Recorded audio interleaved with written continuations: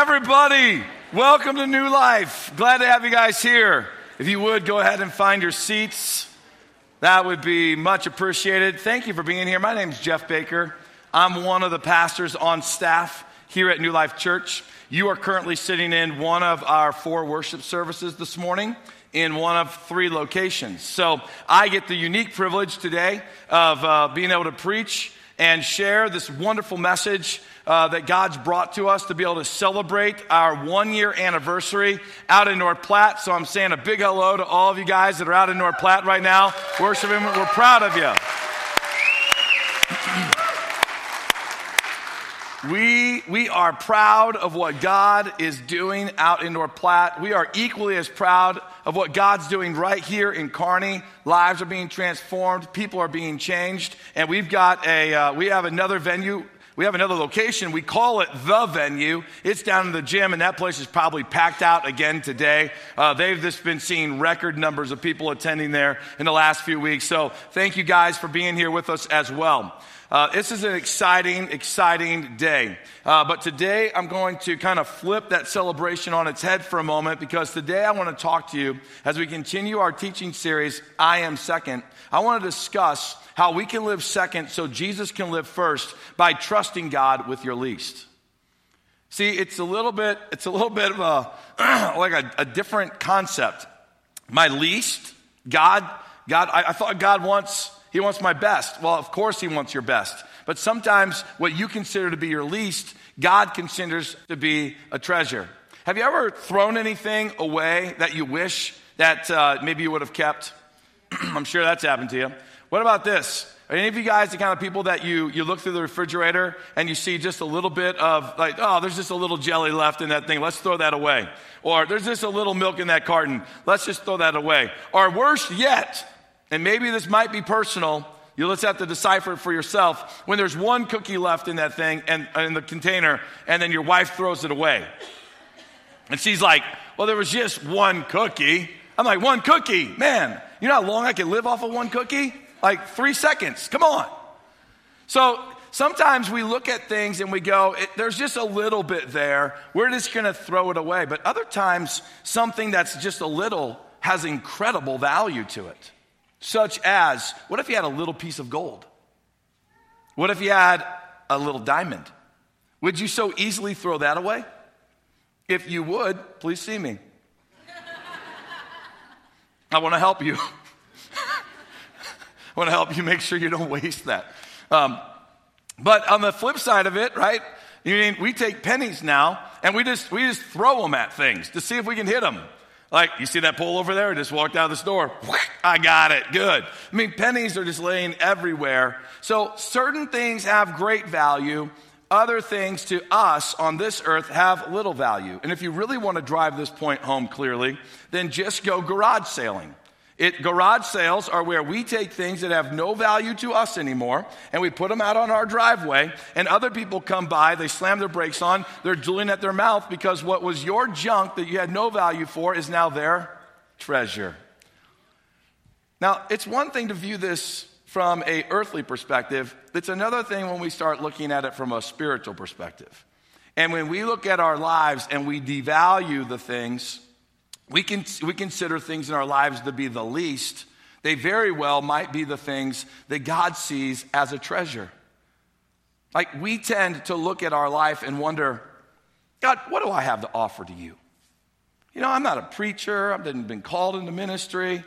I mean, God, look at my life. Look at all the things that are all screwed up in it. What do I have to offer to you? It must be the least of all the people that are here. I must be like the worst. I must just be squeaking in the doors. I'm surprised you haven't sent lightning to blow the place up yet because I'm here. And God looks at your life and he goes, I see a treasure. You might look at your finances and go, with such a large church and 3 locations, 2 campuses, 4 services, you know, what does it matter? The offering plate just can pass me right by. I mean, I only make a few dollars. If I even tithed on that, it's like $50 or it's $100 a month. I mean, what does it really matter? It's just going to be a drop in the bucket, right? But God looks at it and he goes, but that's a treasure. What we consider to be a least, God considers to be something that's a treasure. You might say, I don't know enough about God. I don't have enough knowledge about him. I haven't grown in my relationship with him enough for God to really have any purpose on using me. But I'm telling you, God looks at your life and he sees a treasure. And today, I want to help you understand how when we devalue our lives and we devalue portions of our lives and concepts of our lives and we devalue us, God's looking at us as a treasure that he wants to use in a powerful way. And in 1 Kings chapter 17, there is a woman that society had devalued called a widow. She's given no name, so we had to give her a name. The Bible just refers to her as a widow, and she's living in a horrific time period. She's gone through a lot. In our society, she would not only just be the least, she'd be the least of the least. But God looks at her and sees something that is a treasure and decides to use her in that way. So as par for this teaching series, we're not going to read all of that scripture. We're going to give it to you in a monologue, dramatized version. So please listen carefully as someone from our drama team comes to drive home the powerful scripture and the story that's found in 1 Kings chapter 17.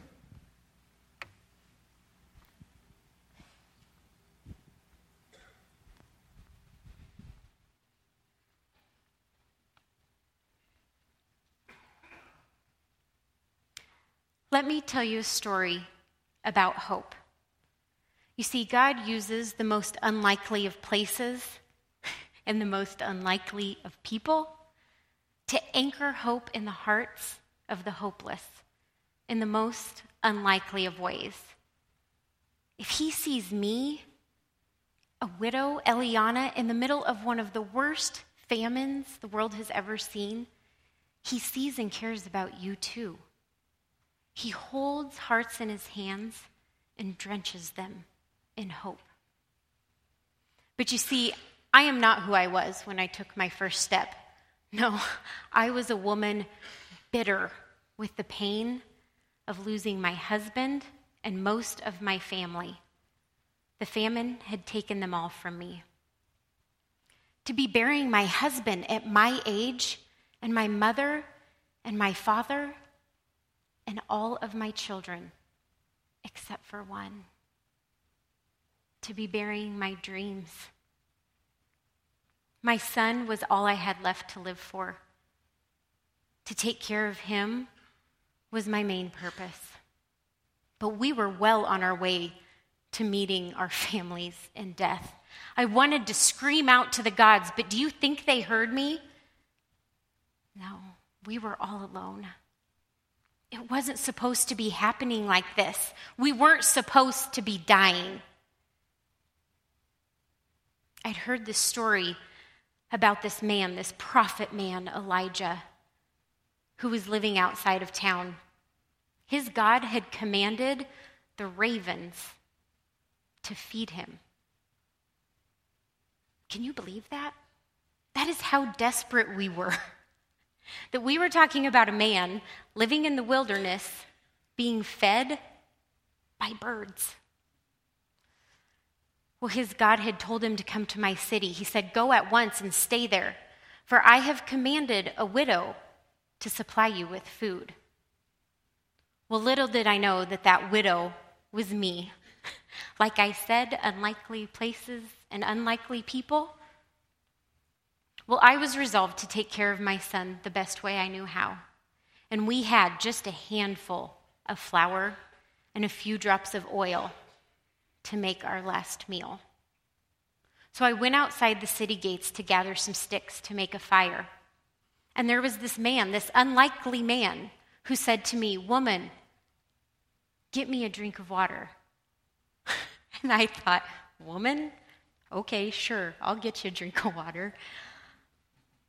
And then, as I turned to go, he said, "And bring me, please, a piece of bread." Well, anger just welled up inside of me. Couldn't he see the plight I was in? And I turned to him and I said bitterly, "Sir, as surely as your God lives, I do not have so much as a biscuit to my name. I have a handful of flour and a few drops of oil to make the last meal for my son and myself. You have caught me out here scrounging together sticks to make a fire. And you know what he said to me? Don't worry about anything. Go ahead and make your meal, but first, bring me a piece of bread. Then you can make a meal with what's left for you and your son. For the word of the God of Israel is that the flour will not run out and the oil will not run dry until God sends rain to end this drought. Well, that sounded like foolishness. I thought he was crazy. But there was just part of me that so badly wanted to have hope. And I thought, why not? What have I got to lose at this point? My heart and my soul were just as dry and barren as that land in front of me. And you know what? He was right. In the middle of the worst famine, our bellies were nourished because we obeyed his commands. We listened to his God. In those months that I took care of Elijah and my son, hope was planted in my heart. And I thought, maybe, just maybe, God really does see me. And maybe he really does care. But after all that had been taken from me, how could he do that? And I wondered, what if he takes the one thing from me that I still have that I love? I mean, could this God free me, and I mean really free me, from those chains that were holding me down? From my poverty and my doubt and my hopelessness? But I kept thinking about his words that first day we met, but first. When everything inside of me was crying out to meet my son's needs and my needs, he said, but first, bring me a piece of bread. Well, I learned that God was teaching me to put him first, to put my hope and my trust in him. And day after day, as we were nourished, we saw those miracles happen. There was always just enough flour and just enough oil for one more meal. God kept his promise. And then the other shoe dropped. It had been several months, but my son became ill. And no matter what I tried or what I did, he got sicker and sicker until he stopped breathing. And I held him and I cried out to God and I said, why would you do this to me? Why would you give me a few more months with him just to take him from me now? And I turned to Elijah and I said, why have you come here in the first place? To expose my sins and kill my son? Why am I being punished? And Elijah held out his arms and said, give me your son. And he carried him up to the loft where he had been staying. And all I could do was sit at the bottom and weep. But there was one little sliver of hope. Because you see, I had been living in the worst hunger I could ever imagine. And yet Elijah's God had provided. There was always enough flour and enough oil for one more meal. Could his God really save my son? And I heard Elijah. I heard him cry out, God, my God, why have you brought this upon this widow who's opened her home to me? Why have you taken her son from her? And he told me that he stretched himself out 3 times completely over my son. And I heard him pray with all his might, my God, return life to this boy. And he picked up my son and brought him down to me. And he placed him in my arms and he said, here is your son, alive. And I didn't know what else to do. I just looked up at him and I said, surely I see it now. You are a prophet of God. For when you speak, God speaks. Well, that's been about a year ago. And Elijah's moved on to a new town, and life for us is much the same. I am still a widow, and we are still living in one of the worst famines. But my God, has given me hope. I've learned to trust him. I've learned to put my hope in him. I've realized that he sees me. He sees the mundane things in my life. He sees the details, both big and small. And I've learned to stop praying for an escape because he is there. I've learned that he will provide. Everything I need is from him. He is enough for me. So no matter what happened in my past or what happens in my future, I will put my hope in him. My name is Eliana, and I am second.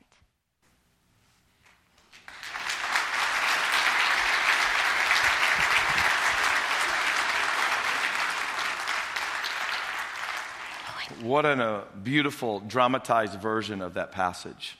I would encourage all of you to go home and take your Bible and read that story and let it come alive with some of this verbiage and some of this imagery that was so craftily put inside of this monologue to help you really grasp and understand the dynamics that were taking place at this very moment when with this widow, who not only is the widow, but she's living in the famine. And she's in the famine, and she's down to her very last meal with the very least of flour and the very least of oil. And then she has to somehow make this meal for the prophet, not even for herself, but she's down to the bottom of the barrel. This is the least of the least of the least. I'm making the last meal, and then we're going to die. And we all can relate with this woman in one way or another. We think and we look at our lives, and we consider and devalue ourselves lower than what God really sees us at. We look at our lives and we wonder to ourselves, what difference can I make? How can my life ever make a difference? And this widow came to grips with the understanding of how she ended up being used by God and how she ended up finding God. I want to help you do that today as well with your least, with the little that you have. You know, you're one person on a planet full of 7 billion plus people. You're one person on a planet filled with 7 billion plus people that's in a solar system with other planets. That solar system sits inside of a galaxy with other suns and other planets. That sits inside of a universe with other galaxies that have solar systems with planets and have planets that have suns and so forth and so on. The matter that makes up the universe is a massive amount of matter. Try to weigh it. Try to put it on a scale and try to weigh the matter in which God created. And then all of a sudden, in the midst of all of that matter, here is earth with life on it that God created. If you looked at life through the telescope, you may not even be able to find yourself, but God sees you. And if you're going to trust God with your least, there's a few things out of this story that I want to help you understand. The first thing is this. If you're going to trust God with your least, then you got to believe that God commands your least. That's what it says in 1 Kings chapter 17. Go at once to Zarephath of Zidon and stay there. This is God speaking, right? This is God speaking to Elijah. And God says, I have done something unique, Elijah. I've commanded a widow in that place to supply your food. I've commanded her. Go back and read 1 Kings chapter 17. You're not going to find anywhere in there where this woman, this widow, senses or feels or even starts to interpret a dream or anything. She doesn't ever even realize God commanded her. She's just going about her daily work. But God's saying, I commanded her. I commanded her to serve you. Now, did she have a choice? Yes, she had a choice. Just like you have a choice. Did you realize that God's commanding all of humanity to serve him? Because the Bible says that God desires that none would perish, but that all would have eternal life through his Son, Jesus Christ. God's commanded for all of humanity, but do you have the choice of whether you're going to follow him or not? Sure you do. God's commanding things in your life right now.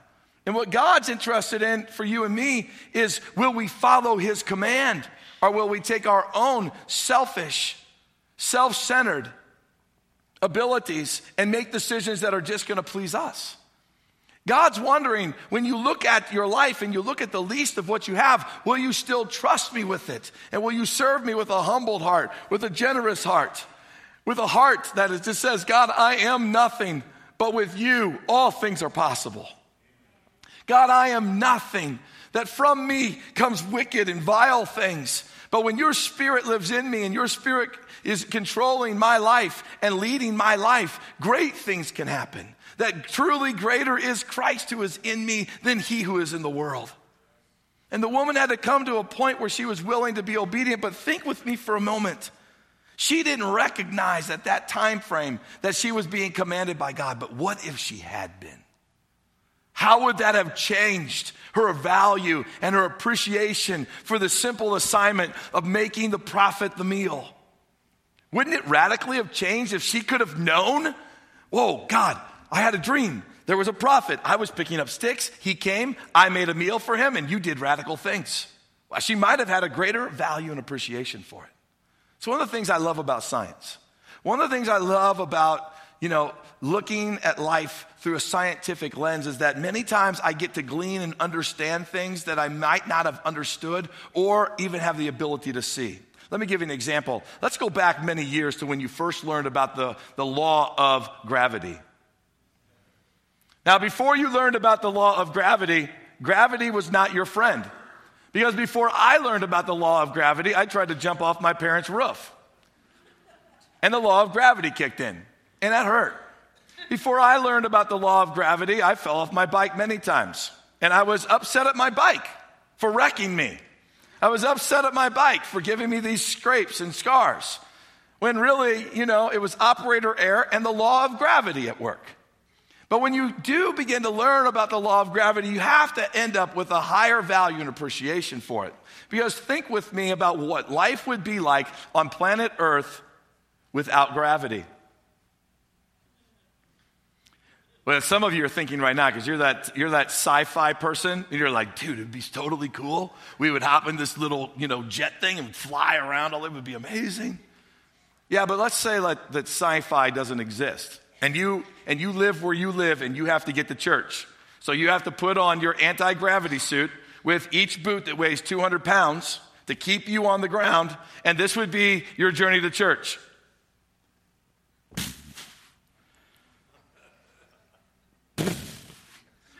You'd have to start on Wednesday. And just think, after church gets out, Sunday, somewhere around noon. Now you have to make your way to the restaurant. Right? You get there and you order and you're like, you know what I'm hungry for? I've been eating peanut butter and jellies all week. I'm going to treat myself to prime rib. And the waitress comes out 2 hours later. And she takes the prime rib and she puts it in front of you. And it looks like toothpaste. You squeeze it out and you're all there. And here's you with your nice elegance in eating.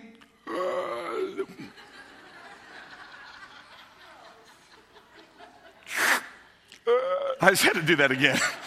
Because how often do you get to do that at church? Come on.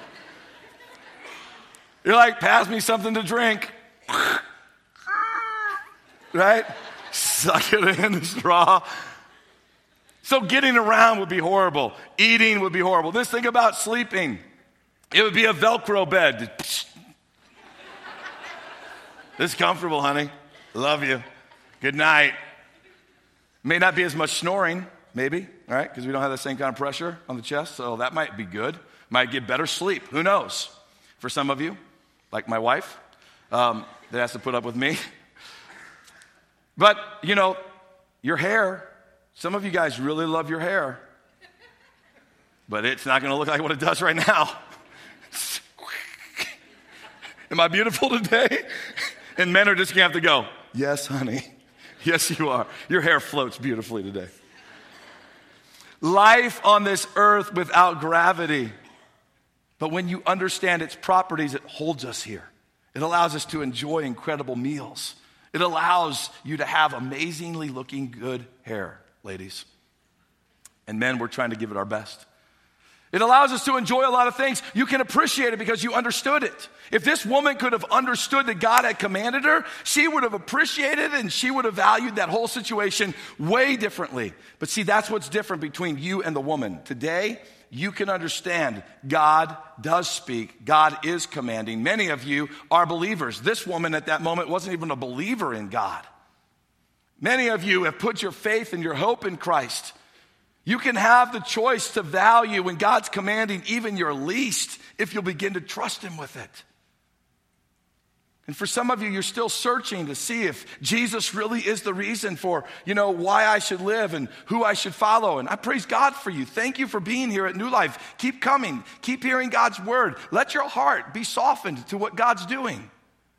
But as you recognize it, you're going to understand that even in the point of being absent from a relationship with God, God still is throwing out his commands that he wants you to follow him. Today, I want you to think with me, if you had to write down on a piece of paper, what is your least? What is that? What is your least? Is it finances? Is it education? Is it your past? What is it? Is it your sin? What's your least? Because whatever your least is, God has an antidote that turns it into a treasure. And he wants you to trust him with that. Because he's already commanded even your least to become something that can be used for him in his kingdom. Now, if you want to trust God with your least, then there's maybe another thing I want us to consider from this passage. And that is, we have to be willing to give it all. When Elijah came and he found her while she's picking up sticks, he says to her basically, give me something to drink. She goes, sure. Then he goes, oh, by the way, I forgot something. Can you also bring me a piece of bread? And then she spun around and stared at him with that mother's type of an eye.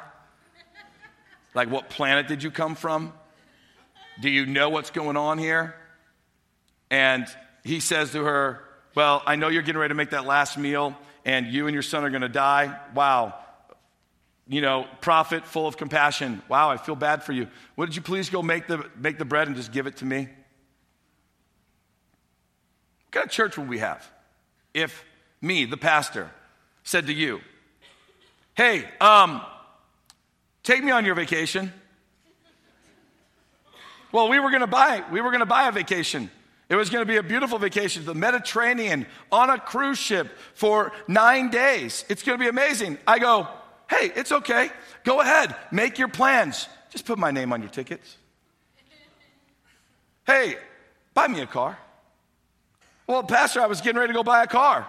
I was going to buy a BMW, maybe like an X5 series or, something like that. I don't know what I was going to buy, but I was going to buy something. I go, hey, good. Keep your plans.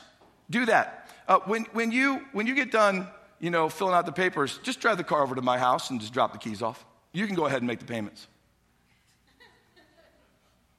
Would that be a church you would attend very long? I don't think so. But in essence, that's what the prophet does. I know you're down and out and you got nothing, but give it all to me. Give it all to me. And with that, he also says these words, which are powerful. For this is what the Lord, the God of Israel, says. Elijah speaking to the widow. There will always be flour and oil left in your containers until the time when the Lord sends rain and the crops grow again. Then watch what she does. So she did as Elijah said. And she and Elijah and her son continued to eat for many days. There was a promise there. Something happened when she heard that promise. Something changed inside of her heart. And she was able to say, okay, I'm going to give it all. Even though I don't understand it, even though I can't figure it all out, even though I'm thinking to myself, I'm going to give you the last meal. What does it matter anyways? We were going to die. If you get the last bite, I get the last bite. Does it really matter after all this struggle? Something in there, she comes to the grips and she goes, I'm willing to give it all. When you consider what your least is, It might feel like it's little. It might feel like it's insignificant. It might feel like it's powerful. However, it's big to God. It's big to God. See, your responsibility and my responsibility is this: give what we have and give it all to God. And what's God's responsibility? Let God do something significant with it. It's like the boy in the New Testament where Jesus is preaching to this large crowd of 5,000 plus people, and the disciples come to Jesus and they say, Jesus, this crowd is very hungry. You know, we've got them all the way over here. There are no restaurants. There's no village close by. You know, we're going to have to do something with this crowd. Either let them go or feed them. And Jesus says, go through the crowd and see what kind of food is out there. Now, guess what happened? God commanded a meal to be there already. In a little boy with a few pieces of bread and a couple of fish, and that's what the disciples find and they bring back to Jesus. Now I'm thinking to myself, as the disciples are walking around and they're going, hey guys, we're just wondering to know, does anybody have any food? And they're asking, and everyone's going, no, we didn't bring anything. No, we didn't bring anything. And this little boy, they come to the little boy, hey, do you have any food? Well, yeah, I do. You know, my mom packed this meal for me. What are you guys thinking, man? He goes, hey, we need it because we got to feed all these people. Are you crazy? I got only 5 pieces of bread and 2 fish. This is going to do nothing. You know, what do you mean? This is minor. But God had commanded the meal to be there because God had a plan beyond what the boy understood. And somehow the little boy unlatches his grip. Willingly or with the help of a couple of disciples, I don't know. But he turns over the meal, they bring it to Jesus, and Jesus stares at thousands of people and goes, everybody, we got a plan. It's right here in this little sack. Everyone's going to get fed today. And he starts breaking the pieces of the insignificant bread, filling up baskets. They go out and they feed the 5,000 plus the women and children, so much so that there's 12 basketfuls left over. And he takes the fish and he breaks it into pieces. And this little insignificant small piece of fish that wasn't going to do anything for anybody, it could have probably just been left as trash on the road someplace, ends up turning into the multitudes that feed the thousands. That's what God means when he says, you give me the insignificant and you give it all to me because I have a plan that you can't figure out right now. And that's with your life. That's what God's doing. He's still working that same miracle. But he's waiting for people to trust him with the least, the thing you think is insignificant. A while back, almost 24 months ago now, we were challenged with an opportunity to go plant this church in North Platte. We told you we would share more about that with you. So today we're celebrating 1 year open. I'm so excited for those in North Platte. It's just a blast today. They've got some big barbecue and street party planned. It's going to be fantastic. I'm going to be out there in just a couple of weeks preaching, guys, so I'm looking forward to meeting all of you. So all you guys that are there, keep coming back. But we were challenged with this. And when God first came and delivered this idea into our hearts with this opportunity to go 95 miles away and plant a church in North Platte, a community in which we don't have anybody living in North Platte driving to Kearney to come to church, we basically looked at one another and we said, seriously? And I purposefully said, seriously, God, do you know what timing this is right now? It was the week that we had launched the venue. The week we launched the venue, we are neck deep into a brand new thing, trying to figure out the tech to make it happen, get all the volunteers to make it happen, and what comes to our door? Don't. Hey, you want to plant a church in North Platte? Are you serious? Do you know what we're doing? In the middle of all of that, we're still paying off a $2.6 million debt on a facility that we added on right here. We still have that debt hanging over us. And then, by the way, God, hey, hello, did you not realize that we've already created the budget for the year? Can't interrupt our budget. But God was challenging us, and he was saying, are you going to put my project first? Are you going to put the planting of North Platte first? And myself, our staff, and our board, we all came together, we prayed about it, and we clearly made a decision. We believe this is God. We're going to put God's project ahead of our projects. And you know what we started doing? Readjusting our finances. We started making way for this type of thing to happen. We started carving other things away, things that we had purposefully said yes to that still haven't happened yet because we reallocated those funds into this. We got a building that's out there, and we instantly started taking over the maintenance of that building on January. Yeah, we didn't even launch services till September. We started paying the bills already. And God gave us all that we needed. He supplied us with everything that we needed to make this journey happen. It was like watching the flour end up back in the container and the oil end back up in the container. You know, we were wondering what's going to happen now. And then boom, there's the money. We went and we hired a campus pastor, and he got there, Dave and Tiffany, in June, which, by the way, they're doing a fantastic job out there. Some great pastors out there. It's awesome. Those guys, they moved into the community in June, and we didn't launch services till September. You know, we sent crews out there to do all of the remodeling, and we invested tons of money. As you all know, remodeling is not cheap, and we did all of that before services ever happened. We did outreach before services ever. We were all in. We believed God commanded us, and we were following it, and we weren't going to go halfway. We were going to go all the way. And because of that, some serious life transformation has happened. There is an extreme amount of people that have come to know Jesus, and their lives have been radically transformed. I want you to watch this video that tells the story, but I want you to listen for the details of lives being transformed. Listen to this video.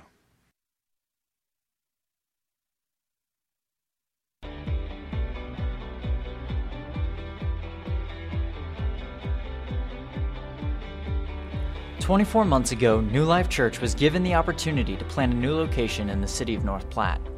After extensive prayer and consideration, the decision was made to take a step of faith as a church family and move in the direction of God's leading. Dave and Tiffany Cumming were brought on board to be campus pastors of this new location, and a plan for launching this new site was put into motion. Over the course of the next year, the collective faith of New Life Church would be stretched and grown like never before. After securing a building for the new location, teams from New Life began making the 95-mile trip from Kearney to North Platte to start preparing the building for the launch of the church on September 21st, 2014. New Life banded together to pour time, energy, finances, and talents into seeing the building transform. The front of the building was given a facelift, while the auditorium and the lobby were completely remodeled. Walls were built, rooms were painted, and new lighting was installed. All of this was done to create an environment that would be attractive to the people of North Platte and the surrounding communities. After long weekends spent working on the building, teams would head back home physically exhausted, yet spiritually refreshed. While the construction phase was taking place, a local launch team was assembled to begin making connections with people in the community. This group of people pulled off an intense season of outreach events. Working with teams from New Life Kearney, the launch team hosted multiple bounce events throughout the community, met regularly for prayer and worship, and did everything they could to announce to the community that a new church would soon be opening its doors. The launch date of September 21st soon arrived. God's faithfulness was on display that day as 119 people showed up for the very first service. This was followed a few weeks later with a grand opening ceremony and a block party in late October. 192 people showed up to commemorate that historical day. In 2015 alone, New Life North Platte has seen 16 people commit their lives to Christ, and another 28 people recommit their lives to Christ. Since last September, we've seen 22 people get baptized. Over 50% of our adults and youth are involved in ministry, and we have 5 healthy life groups meeting weekly. These numbers are an essential part of our story at New Life, because every number represents someone's story, and every story matters to God. The last year has been an incredible journey. A journey that began when a church said yes to God. A journey that began when a church was willing to collectively take a step of faith and go where God was leading them. Today is a day to celebrate what God has done over the last year. It's a day to reflect on what God has done in us and through us as a church. But most importantly, church, it's a day to realize that this is only the beginning.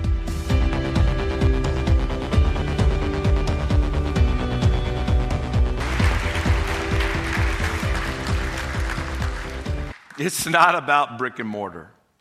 It's not about trusting God with the finances, although those were some of our least that we had to trust God with. It's about the outcome. It's about what God's done in the lives of people. Guys, there's so many stories that could be shared from out there that they would just blow your mind away at what God has done, both faithfully here in growing our church, but also in what God's done there in growing that church, one life at a time. And I thought that on the heels of a video like that, and when we're talking about trusting God with our least, and seeing God take our least and turn it into something that's a treasure and great, let's highlight one of those stories where one person went from being the least to being a treasure and being utilized by God in a powerful way. Let's hear a story from someone that is from North Platte. This person is part of our church, one of our very own, and a story that's worth celebrating and celebrating today. So why don't you welcome with me Jason Norman.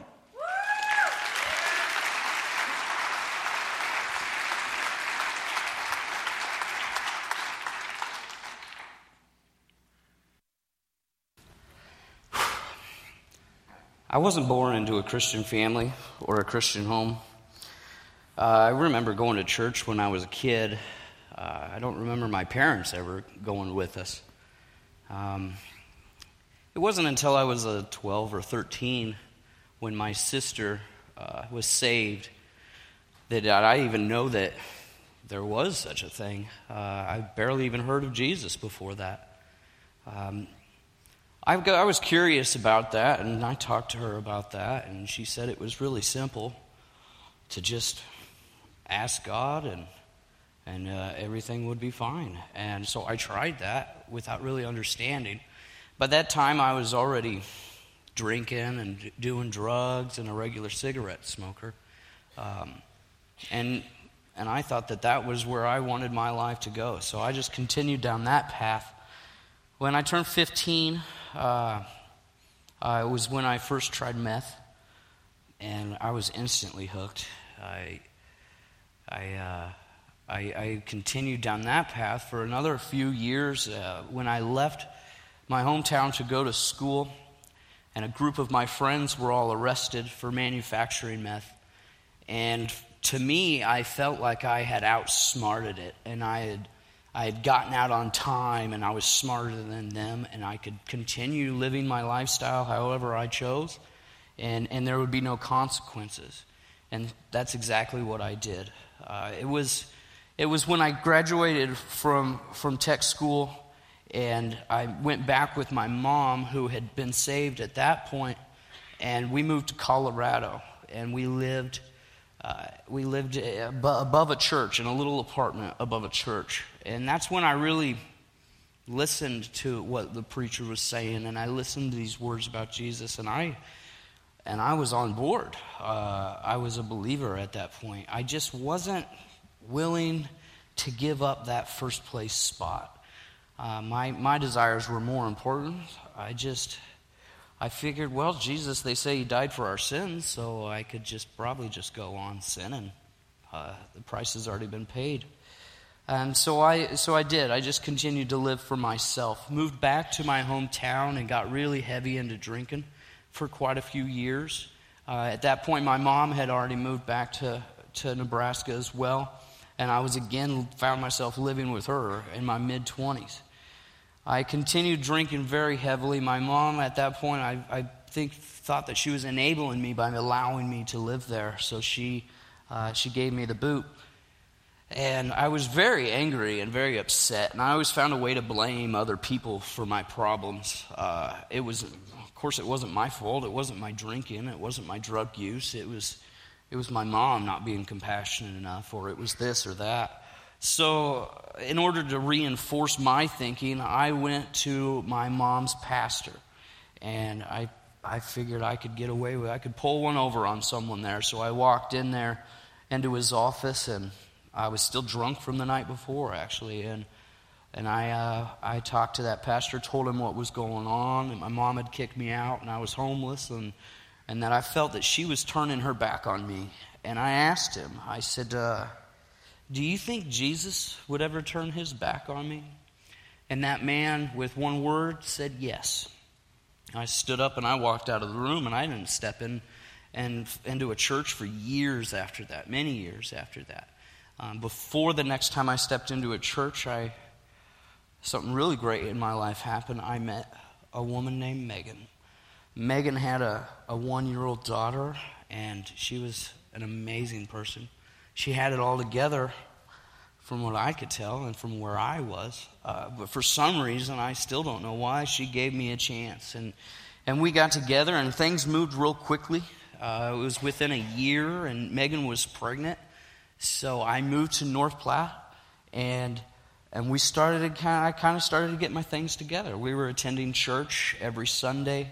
Our son was born. Things were great. People would come to me and praise me for the steps that I had taken and all these great things I had done in my life. But little did they know I had been secretly continuing the lifestyle I had lived for years. I figured I'd been smoking. I'd been using meth and doing drugs and drinking and doing all these crazy things for 15 years at this point. And I just thought I could get away with it and there would be no consequences. So I did it behind her back, and I did it in secret. But that only lasts for so long before she started to find out. I was unfaithful, and she found out and confronted me with it. And I just had to own up to it. And she, like my mom, she did the right thing and gave me the boot. And I was just on my own without my kids and without my girl. I moved into a friend's house, just living in some musty basement. And without any responsibilities, I was only left to do more drugs. And that's exactly what I did, and continued to until it got out of my hands and I couldn't control it anymore. And I remember sitting in that basement, and I was by myself using drugs, and my phone rang. And I had a meth pipe in this hand, and I answered my phone with this hand, and it was I don't know who it was, some random guy who said, "Hey, we're opening a church here in town, and I got a hold of your name, and I wanted to know if maybe you would want to come to this barbecue. We want to introduce ourselves and talk to you about the church." Really? Okay. I said, "Sure, I'll be there." And I hung up and threw the phone and figured I'd never hear or see that guy again, whatever. And just went on to using my drugs. I'd say it was a couple weeks after that my drug use had gotten out of hand, out of my control. And I'd gone through 3 jobs in 6 months' time, and I was without a job, and I was at the end of my rope. I couldn't take it anymore, and the only thing I could think to do was to just end my suffering and anybody else's that I might be dragging along with me. So I attempted suicide, and by the grace of God, I was stopped right at the last minute. I was sent to the psych ward at the hospital for a few weeks, and that's when I decided that I was better than what I had become, and I was stronger than that. I was allowed to detox from the drugs, and I just decided right then and there that by my own willpower, I wasn't going to use drugs anymore. I was gonna try to do better by my family. And it was two days after I had gotten out of the mental ward of the hospital that I called my drug dealer. And that's what us drug addicts do. And I asked him to meet me up at Cody Park. We'd maybe hang out. Who knows? So I sat there at Cody Park for half an hour. No show. He didn't show. I tried to call him. He didn't answer the phone. But I looked around, and I noticed some commotion going on in the park.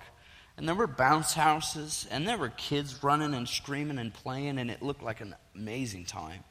And I'm really nosy, so I decided to walk over to the event that was going on, and I met this woman, and she said, "Well, we're opening a church here in a couple of weeks."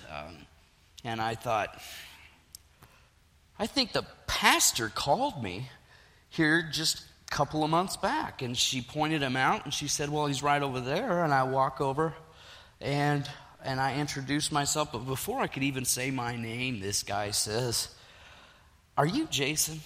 And I'll never forget that. This guy remembered my name after all this time. And he explained to me a little bit more about the church, and I told him, I'll be there. I can't wait. My girlfriend that we had reconnected with, and my kids will be there for sure. 3 days after that meeting at Cody Park, I was arrested for crimes that I had committed months before, and I was sentenced to 60 days in jail, and I missed that. I missed that opening of New Life in North Platte. And in my jail cell, I couldn't think of anything else to do, so I took the advice of my older brother, who told me to just read your Bible. So I did. I struggled through most of it, but I read it, and and one thing I got out of it was that I was doing things all wrong. I was just trying to do it by my power, and I'm just not that powerful. So right then and there in that jail cell, I leaned over my bed and put my knees on that concrete floor, and I asked Jesus to forgive me, first of all, for the things that I had put myself and my family through. And I asked him to come into my heart and change it and make me a new person. And I felt instantly that he had done so. And I was the happiest person that jail had probably ever seen. I got out of jail and I went back home to Megan, and she took me back for some reason. It took a lot of work, but we worked through our problems. And I finally made it to that church and got to know that pastor. And that pastor is Pastor Dave, who isn't just my pastor. He's become my best friend. He baptized me. He married Megan and I twice. And things have just been better. My marriage is amazing. Megan and I are very happy. My kids couldn't be happier with the church. I've met some amazing guys. My men's group that I attend on Tuesday nights, those guys challenge me and stretch me and hold me accountable, which draws me closer to God. Megan and I attend a life group together on Mondays. We're both involved in ministry at the church.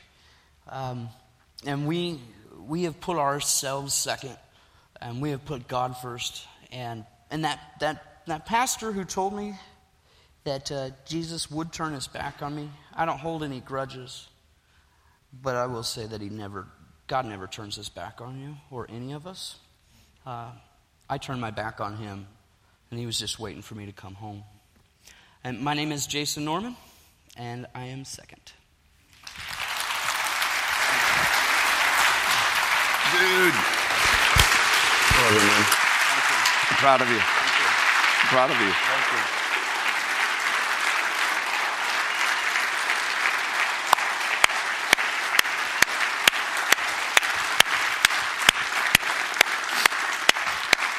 Come on, let's continue to stand.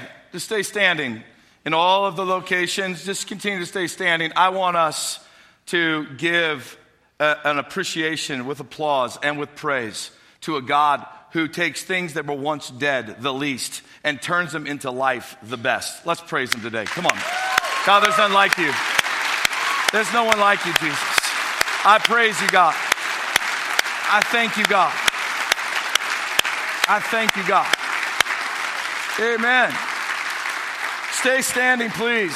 Stay standing in all of our locations. You have a choice today. What are you going to do with your least? Are you going to let God take your least, which might seem dead and, might seem minuscule and insignificant, and let him bring it to life and do something fantastic with it?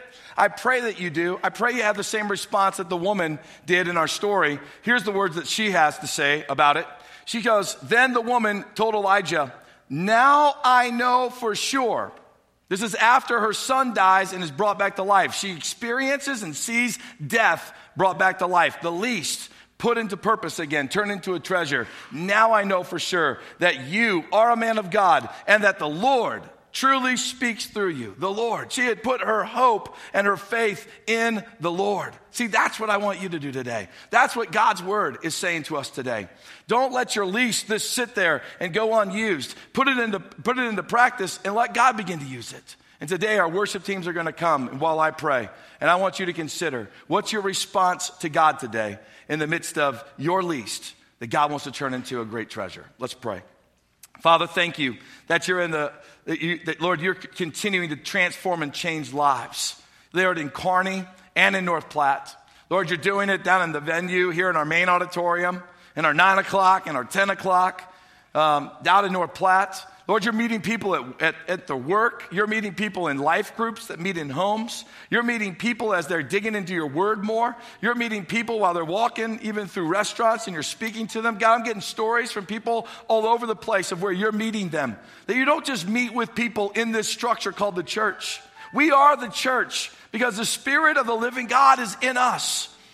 And Lord, you're wanting us to take the power of Jesus to a dark and dying world. Sometimes, God, we think, well, what difference does my life make? I mean, how much difference can one man make? How much difference can one widow make? She ends up in the Bible forever to be preached about, talked about, and looked at as a perfect model to help us understand how our least that we devalued and that we thought was nothing, the things that we've held tight to because we couldn't just give them up, that when we give them to you, you seem to do something miraculous, like the little boy with his 5 pieces of bread and his 2 fish. God, use this congregation, the insignificance of it. Use the simple in it. God, use the things that we've devalued and raise them up and do something powerful and great, that your kingdom would advance and that people would know you throughout this region in which you've allowed us and you've commanded us to plant these churches. May life continue. In Jesus' name, let's worship him. Amen. Hi, we want to thank you for worshiping with us here today at New Life Online.